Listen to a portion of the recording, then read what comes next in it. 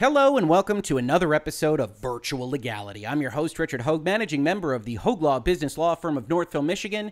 And today we're going to talk about what I think is a fairly serious topic. And that topic is the video game 6 Days in Fallujah. Now, it's not actually going to be about that video game, but instead about the responses to that video game, both across the games journalism sphere, but also, a bit more importantly, as far as I'm concerned, in the games industry and developers and folks related to big-time publishers and game makers themselves.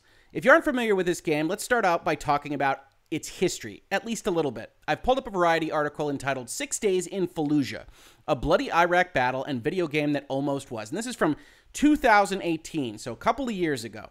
Before Call of Duty turned from a World War II series and into a modern military blockbuster, game developer Destineer, with studios in both Raleigh and Minneapolis, began crafting 6 Days in Fallujah.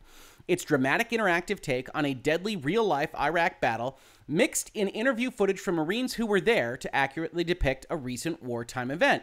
But things didn't work out. The project died. Or as Variety describes it, the Fallujah saga remains untold in interactive form because of political concerns, marketing fumbles, press pressure, and expensive development. Not all was wasted, though. In time, 6 Days in Fallujah could still happen. Now, in terms of all that press pressure and problems with marketing, you can see some of those in some of the older articles from Games Industry Biz. I pulled one up here in which they talk about some of the complaints about the video game proposed. The massacre carried out by American and British forces in Fallujah in 2004 is amongst the worst of the war crimes carried out in an illegal and immoral war. There is nothing to celebrate in the death of people resisting an unjust and bloody occupation, etc., etc. And I think that is a fully worthwhile set of thoughts to have, that you don't like that this game exists, you don't like what message it is intending to portray, although it should be noted that this individual and the individuals we are going to talk about as part of this video haven't actually played the game in question, are instead reacting to it before it even is out in the marketplace. But I have no problem with somebody saying these things. I don't like it. I think they're going to do it wrong. I think they're going to do it poorly. And I think the game's going to be bad and bad for the world. I have no issue with those particular statements. That being said, it went a little farther, and it went a little farther here in 2021. Here's a Verge article explaining that 6 Days in Fallujah is back. Controversial shooter 6 Days in Fallujah is back in development with a slated 2021 release date. 6 Days in Fallujah, a controversial third-person shooter set during the Iraq War, is back in development over a decade after being canceled following negative feedback and controversy surrounding the game's premise. And I think it's actually a first-person shooter, but that's fine. To ensure this is the most authentic military shooter to date, Highwire Games announced on the official 6 Days in Fallujah website that the development team had spoken with over 100 Marines, soldiers, and Iraqi civilians who were present during the second battle for Fallujah, who have shared personal stories, photographs, and video recordings with the developer.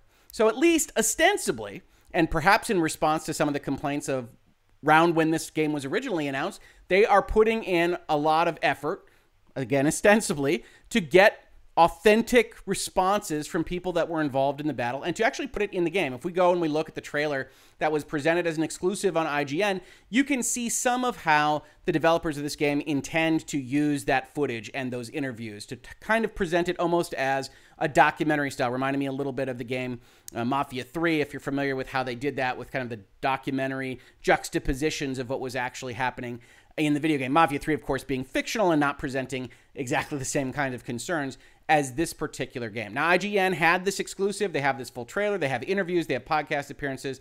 And they talk about what might be an interesting feature for a game like this. They have procedurally generated environments to attempt to give you the feeling that you don't know what's around every corner as you play the game. Or as the developers say, memorizing maps is fake. It's that simple. Clearing an unfamiliar building or neighborhood is terrifying. You have no idea what's about to happen.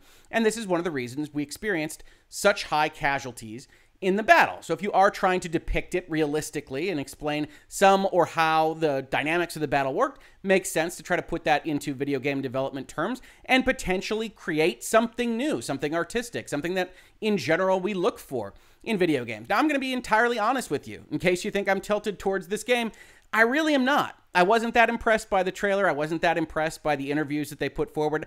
I'm probably not going to buy this game. But I also don't think that it needs to be squashed out of existence, that it can be evaluated on its own merits, whether or not it has any after its release, and that attempting to create art and the depiction of things that were important in history is not something that should just be set aside out of hand.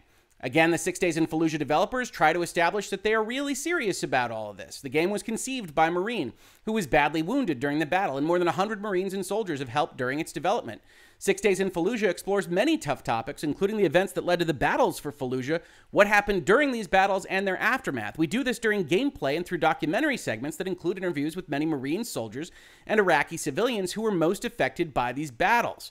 Players will encounter Iraqi civilians during gameplay as well as during documentary interviews, and players will also assume the role of an unarmed Iraqi father trying to get his family out of the city during certain missions. You won't play as an insurgent, they say. A portion of the proceeds from 6 Days will be donated to organizations supporting coalition service members as well as Iraqi civilians who have been most affected by the war on terror. They're going to donate some of their proceeds. Now, again, I look at this and say you can 100% read this fact, watch that video, read that article from IGN, and think that this is effectively U.S. military propaganda.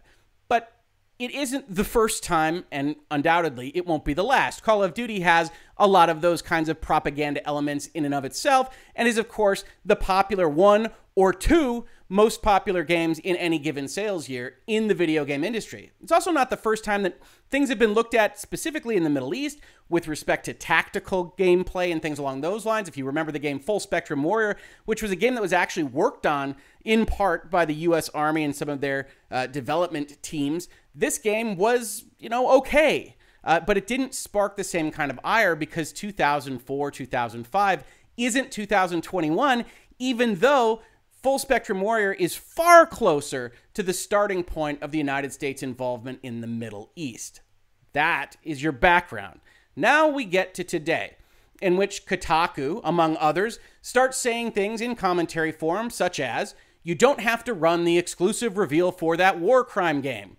Rebooted War Crime Simulator, 6 Days in Fallujah, got its official gameplay reveal yesterday in a new trailer that seems to confirm some people's criticisms of the game as a one-sided propaganda for the U.S. war machine. You're making a lot of assumptions here, Kotaku, right? As I said, I'm not particularly excited about this game. I don't think it looks very good. I think it's a little unclear that at present it's a war crime simulator or that anybody has been confirmed about anything from a 6-minute video, large portions of which consist of video documentaries that are included in the game. So, Kotaku's jumping the gun, but that's not too terribly unusual for them. You also see them reference things about this game that suggests that they are making their own case as to what the Battle of Fallujah was, much like we saw in those controversies and commentary earlier when the game was set to be released. As the U.S. military believes many of Fallujah's men are guerrilla fighters, it has instructed U.S. troops to turn back all males aged 15 to 55, the Associated Press reported in 2004. Iraqi stories and testimonials were obtained for the game, but will make up a much smaller portion of the game than the first-person tactics deployed by U.S. Marines. He described the invasion of Iraq not as a grave injustice with a staggering death toll, which apparently is the only way that Kotaku would have you describe it, but instead as controversial. Now, the problem with all of this, and Kotaku continues with, everyone can and should interrogate how the game is shown, whether it should even exist, and what it ends up being. The problem with all of this is that it effectively allows for only one point of view. I'm not saying you have to agree with the 6 Days in Fallujah point of view. I'm saying that the standard that you take to a game of any kind, or any piece of art, a TV show, a book, a movie, can't be that this thing shouldn't exist if it doesn't agree with my viewpoint on the topic in question. I'm not even saying Kotaku is wrong, and I'm not disparaging anybody that thinks they are right in the description of the Iraq War, the war on terror in general, the war on Afghanistan, whether any of this should be depicted in a fashion that it will be in this video game, but I am criticizing them for thinking that it would only be okay if it wasn't a celebration, if it depicted things only in the way that they would prefer to have it depicted, right? He didn't call it a staggering death toll and a grave injustice. He called it controversial, and that makes it not okay. It should be interrogated to not exist, which leads us to the reason I made this video. Kotaku is Kotaku. They're entitled to their own opinion, just as this next Twitter user is entitled to his.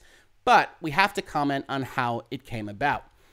This is a tweet from a gentleman by the name of Osama Dorius, who says, please take the time to sign this petition to stop them making a game that intends to normalize and trivialize the murder of my fellow Iraqis. Please retweet and spread the word any way that you can. Don't let these monsters get away with this. That's pretty strong language. Let's see what the petition actually says. Here's the 6 Days in Fallujah trailer. Stop Highwire Games and Victura from normalizing the mass murder of Iraqis. Victura and Highwire Games just announced the 2021 release of a horrific video game called 6 Days in Fallujah that promotes the mass murder of Iraqis by American invaders. To add insult to injury, a demo of the game was circulated on the 18th anniversary of the Iraq War, an illegal invasion and occupation by U.S. forces and their allies. This was an international war crime that included the mass murder of hundreds of thousands of Iraqis and the displacement even more. Bombing, shooting, and humiliating the Iraqi people is being normalized in this sick video game, which, again, just as a reminder, isn't out yet, and certainly none of the things in the trailer depict all of this, which will also inevitably breed a new generation of mass shooters in America and brainwash gamers into thinking racism is okay. This one video game, according to this petition, will inevitably, not even a question, breed a new generation of mass shooters and, inevitably, brainwash gamers into thinking racism is okay. Now, that's a lot to ask of any piece of art, but certainly a not AAA, relatively independent-made game that doesn't look all that great, that is incredible. And yet, this petition is signed by a whole number of people. We get to the end here, and I just wanted to highlight one last bit. Together, we can stop this madness. It's unclear how, but we'll get to that. War is not normal. Video games that dehumanize brown people are not okay. American game developers have been creating sick games like this since the first Gulf War in Iraq in the 90s, normalizing the killing of Iraqis for the next round. This has to stop. That's strong words. War is not normal. And again, Osama Darius, entitled to his opinion, the First Amendment, freedom of speech, absolutely. And if that were all this is, I'd say, okay, petitions, change.org, certainly makes a lot of sense. But we then start looking at biographies. Osama Darius, lead game designer on Gotham Knights at WB Games Montreal. This is an actual game designer, a lead game designer by his own description, and who knows how accurate that is. We've seen various descriptions of various people get wrongly misinterpreted. Hopefully the Twitter bio here is a correct one that we can rely on, but it's a game developer, lead game designer of a game backed by a big intellectual property, which a lot of people are excited about, saying, other game developer, you need to be banned from releasing your video game because I don't like the content contained therein. And I'm not saying you have to like it. I really am not. But I do think you have to be careful about when you are in an industry commenting on what other people in that industry should or should not be allowed to do. Of course, it only starts there. We see other references. That's my cousin. I remember her and I were once walking through Virgin Megastores when she noticed the game Desert Storm being sold. She then proceeded to rip the manager apart for even holding the game on their shelves. This was over 15 years ago. She's the best. Shouldn't be allowed to have games like Desert Storm. I have to admit now, in the interest of full disclosure, I very much enjoyed Electronic Arts' old Strike series. I believe they had a Desert Strike game that depicted fighting in the Middle East, but of course wasn't as realistic as it is now. You see that this person is a designer, a community manager, a game developer. Continuing, I don't generally like to criticize fellow divs, but as you point out so clearly, the trivialization of horrific real events and the normalization of the murder of Iraqis can't simply pass without comment. I'm a manager, community developer at Ubisoft Montreal. Ubisoft, the makers of such pacifistic and not at all violent games as Rainbow Six Siege, really anything with Tom Clancy on it. Assassin's Creed. Have you seen Valhalla? You do some damage in Valhalla. Now, nobody's going to go out there and be a Viking, surely, but you are 100% engaged in violent acts that come out of the Ubisoft stable of video game developers. Again, myopic, not seeing the forest for the trees. Signed, we need politics in games so things like this don't happen. I would argue that this game appears to be political. They don't appear to be political in the bent you would have them take, But there's no question that depicting a real-life battle within the last 20 years or so is a political kind of conversation. Now, where is Ms. Kim from? Well, she's a senior designer at Respawn. Respawn, makers of such non-violent games as Titanfall. And of course, what's on the top of their Twitter pinned?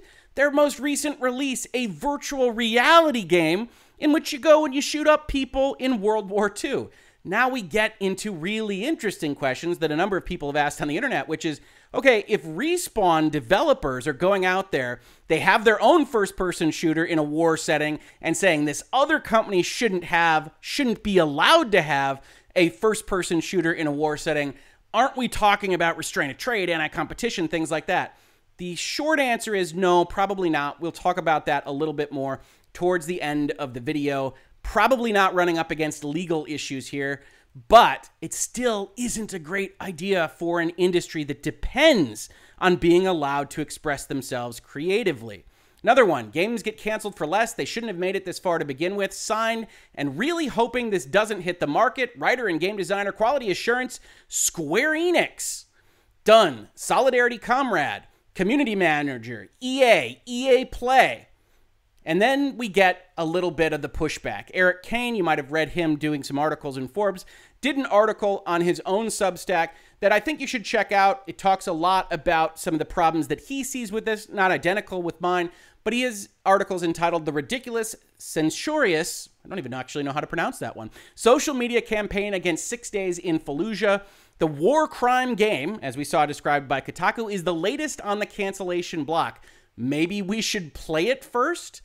And that's really fundamentally one of the issues. We're going to talk about two separate issues here. The first of which is this notion that a petition was signed, and I only captured a few, by hundreds, seemingly, of developers. I picked some of the bigger ones. A lot of indie developers, a lot of people representing Ubisoft. I think there might have been an Activision in there.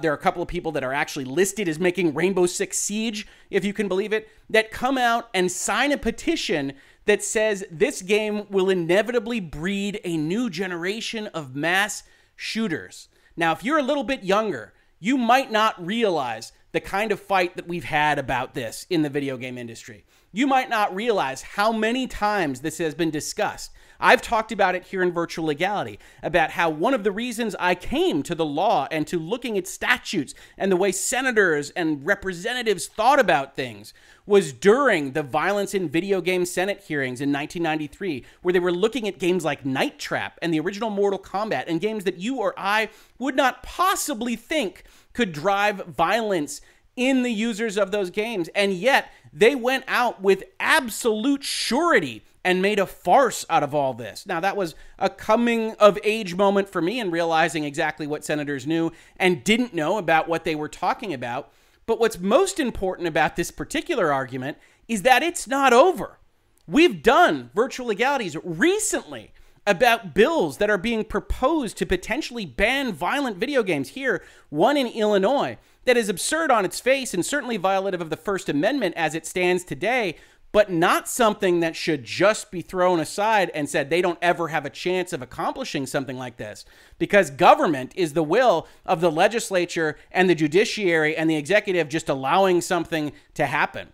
And if you lose the minds of the Congress and the Roberts Court and the presidency, you're going to have a problem in your industry. Myopic. Myopic is what I've called it, because you are creatives making violent video games very often, and still you are going out there and signing a petition with this kind of message. Now, I've pulled up an article, Societal Violence in Video Games, Public Statements of a Link Are Problematic, from December 2016, the Society for Media Psychology and Technology, which talks about what you or I or anybody that regularly plays video games, where you occasionally or often shoot someone, already know. A wide body of research has examined the impact of violent video games on relatively minor acts of aggression, such as the administration of hot sauce, ice water, or bursts of white noise in laboratory experiments. Whether such studies provide conclusive evidence for a relationship between violent video games and these minor forms of aggression remains a matter of reasonable debate. And indeed, if you've ever seen, especially young boys, in my experience, playing a video game, you can tell that sometimes they get a little bit more rowdy, a little bit more rambunctious, depending on what kind of game they're playing. But even among members of the American Psychological Association Division 46 Society for Media Psychology and Technology, opinions regarding the impact of media violence on aggression differ considerably. This document focuses upon the less publicized, more scientifically sound view that little evidence exists that playing violent video games produces violent criminal behavior. Scant evidence has emerged that this debate uncovers, predicts what background elements lead to violence in society. By contrast, research evidence available to date indicates that violent video games have minimal impact on violence in society. Indeed, violent video games have been around long enough that we actually have a generalized societal case study, that we know that things haven't gotten to the point where Rick Hogue, because he's played a number of Grand Theft Auto games, is out there being violent to various 7-Eleven folks or out there shooting up and trying to get 5-star police responses. It hasn't happened because it's not the way media and video games works. That's a good thing. We should be happy that these video games can exist and that they can entertain folks and that it doesn't wind up in significant societal harm. But when you've got game developers, the folks that make these games, going out with an argument like this, signing a petition like this, some politician might well grapple on and say, well, you know, the actual developers themselves believe this about the games that they are making. The actual developers at EA and at Square Enix and at Ubisoft and at WB have signed on to a statement like this. Inevitably, they didn't even give it a question. House committee, Senate committee, whatever it might be. We have to take this under advisement. The ESRB isn't doing its job, and now we can lay at the feet of video games that you or I love, that this is a problem that needs to be addressed because, look, they said it themselves. They signed on to this document. Myopic. Now, I also mentioned that we'd come back and talk about the restraint of trade kind of concept, right? Everybody that's on the internet likes to be an armchair lawyer. I don't blame them. Certainly this looks untowards, right? And we've talked about the Sherman Act and virtual legality in the past, and the Sherman Act in general says if you have a contract, a combination, or conspiracy, which is essentially an arrangement among people, in restraint of trade, you're in trouble. Or if you monopolize things and you use that power to hurt others, you're in trouble. I think people would generally think that this might be a restraint of trade, but there are problems with that. The first of which is these folks, they aren't WB Games. They aren't Ubisoft. They aren't Square Enix. They aren't Activision. They aren't whoever else might appear on this list. These are individuals. And one of the highest pieces of law in the United States is that First Amendment. Osama Dorius is fully within his rights to have an opinion on this game, to seek to have this game banned, to book burn on 6 days in Fallujah. We can criticize for him. We can criticize anybody else that signs this petition and say this is not something that should be done. We should allow art to exist and we should judge it on its merits after it's released. But he is well within his rights, and the government isn't going to throw him in jail, isn't going to penalize him, isn't going to charge him fines. Now, it could be the case that WB Games or Ubisoft or Square Enix or Activision pulls one or more of these people into the office and says, do you understand what we do here? Do you understand how we make money? Do you understand how this makes us look? Do you understand that the U.S. government right now is very excited about harming technology companies? And whether or not you agree with that is a completely separate topic than this video. But it's worth noting that the U.S. government, currently embroiled in filing antitrust suits against everybody, in evaluating Facebook and Google and Twitter and everything else, would be more than happy to bring video games up for a hearing again. They just had loot box hearings throughout all of the last 2 years. They think that huge swaths of the video game industry are essentially con artists that are trying to steal money from people using gambling mechanics and psychological tricks, and that if they can regulate them further, they should. This opens the door to that, but it isn't illegal because there is a distinction between the entities and the people themselves.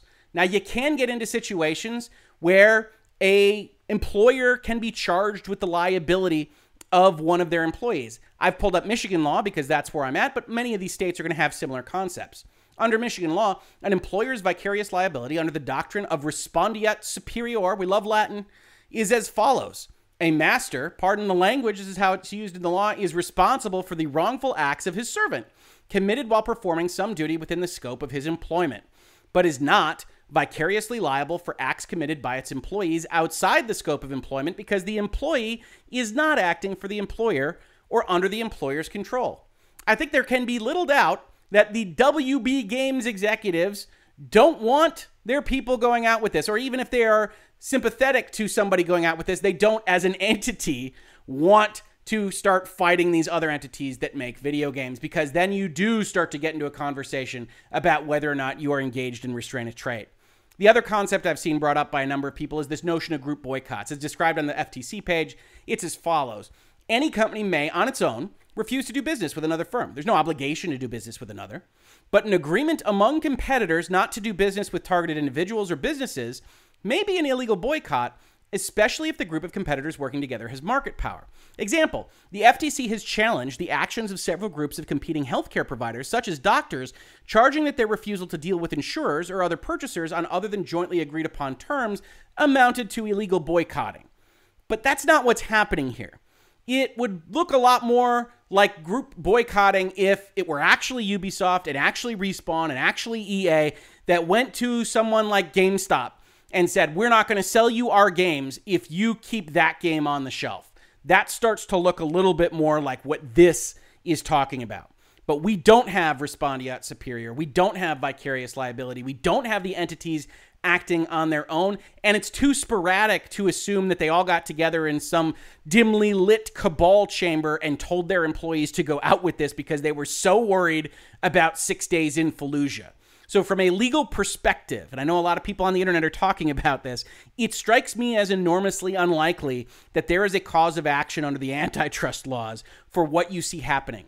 Instead, it just looks terrible and should be called out because it's silly and myopic for video game developers to seek to boycott the creative output of other video game developers, because it's only a short jump away from the government turning on this. Yes, we talked about murder and we talked about violence in video games, but just in general, if your petition seeks to protect the children because of all this, don't be surprised if the next government hearing says, well, okay, WB Games Montreal, aren't you making a game where you viciously beat people as a vigilante, unbeholden to the police and legal system, and you actually are aiming your product at kids?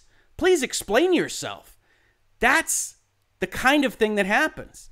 From the Ubisoft perspective, you make this game, Rainbow Six Siege, and you're going to come after another for being too violent and for inevitably creating mass shootings. This is a mirror image to what we saw in 1993. It's a mirror image to what we saw in the 1980s, whether from the right or the left. Groups of people deciding that whatever media they don't like has all these negative outcomes for these individuals that are otherwise incapable of controlling themselves. Dungeons and Dragons will lead to Satan worship. Harry Potter should be stricken from bookshelves because it teaches magic and moves kids away from God. Rainbow Six Siege creates problems of its own. In fact, Tom Clancy products have had discussions in governments about whether they were okay or not in the past. And right now, in the shadow of a government that is very excitable and very ready to regulate all forms of technology, this kind of thing is absolutely unfathomable to me. I don't have a strong desire to play 6 days in Fallujah. I doubt it will be a good game. But there is nothing worse than actually being in a position to make content for yourself, asking to have other people's content banned, and the worst, the biggest issue at the end of all of this is this thing isn't even out yet. You've decided, if you've signed this petition, what this thing is. You've decided that only one side of an issue is presentable and that this game doesn't present the side you would want, even though you haven't played it, even though you haven't seen it. And I have only one thing to say to that. As I tweeted out yesterday, it's always odd to see someone go straight to the book-burning arguments, even before release. Could it be terrible and offensive? I think it could be. Absolutely. I am totally amenable to someone coming in and saying the game is going to be terrible, Rick. It's going to be offensive. It's going to glorify war crimes. Could. Might. Could it be thoughtful and introspective, though? I think anybody that's honest with themselves looks at those facts, looks at those interviews, and says, yeah, there's a possibility. If we want to have honest conversations, if we want the video game industry and the art form to continue to grow, then talking about controversial things is a part of that process. Movies have been doing it for a long time. Books have been doing it for even longer. And yes, there's an interactivity aspect of video games, but maybe, just maybe, we could learn a little bit more about a subject in history, about how we as a society function, about how we as players interact with both of those two things if we allow the art to exist. And yeah, when it comes out, if it's terrible, if it's offensive, slam it, give it a 0, have the conversation. But don't burn the books. Don't kill the art. Hard to know about whether something's going to be good if you prejudge. I think there really should be a word for that. This has been Virtual Legality for today. If you enjoyed this, we're talking about the business and law of video games and occasionally, I guess, the culture of the video game industry. A lot on this channel, as well as on pop culture, music, movies, television, and more. We've got a Patreon. Please do check it out. We've got Streamlabs, we've got shirts, we got mugs, we got all that good stuff, because every little bit of help from the community that has helped support this channel is so appreciated. I just can't believe how much support we've gotten already. But if none of that appeals to you, best thing you can do, just subscribe to the channel, ring the bell, leave a comment for YouTube, and tell your friends that we're having these conversations. Some days we get a lot of subscribers, some days we don't get any. YouTube is a mysterious and dark Byzantine animal, but if you tell your friends, that's one way we know we can get a few more eyeballs on these conversations, and I think they're worthwhile conversations to have. If you saw this on YouTube, thank you so much for watching, and if you listen to it as a podcast, thank you so much for listening. And I will catch you on the very next episode of Virtual Legality. Virtual Legality is a YouTube video series with audio podcast versions presented as commentary and for education and entertainment purposes only. It does not constitute legal advice and does not create an attorney-client relationship. If you have legal questions about the topics discussed, please consult your own legal counsel.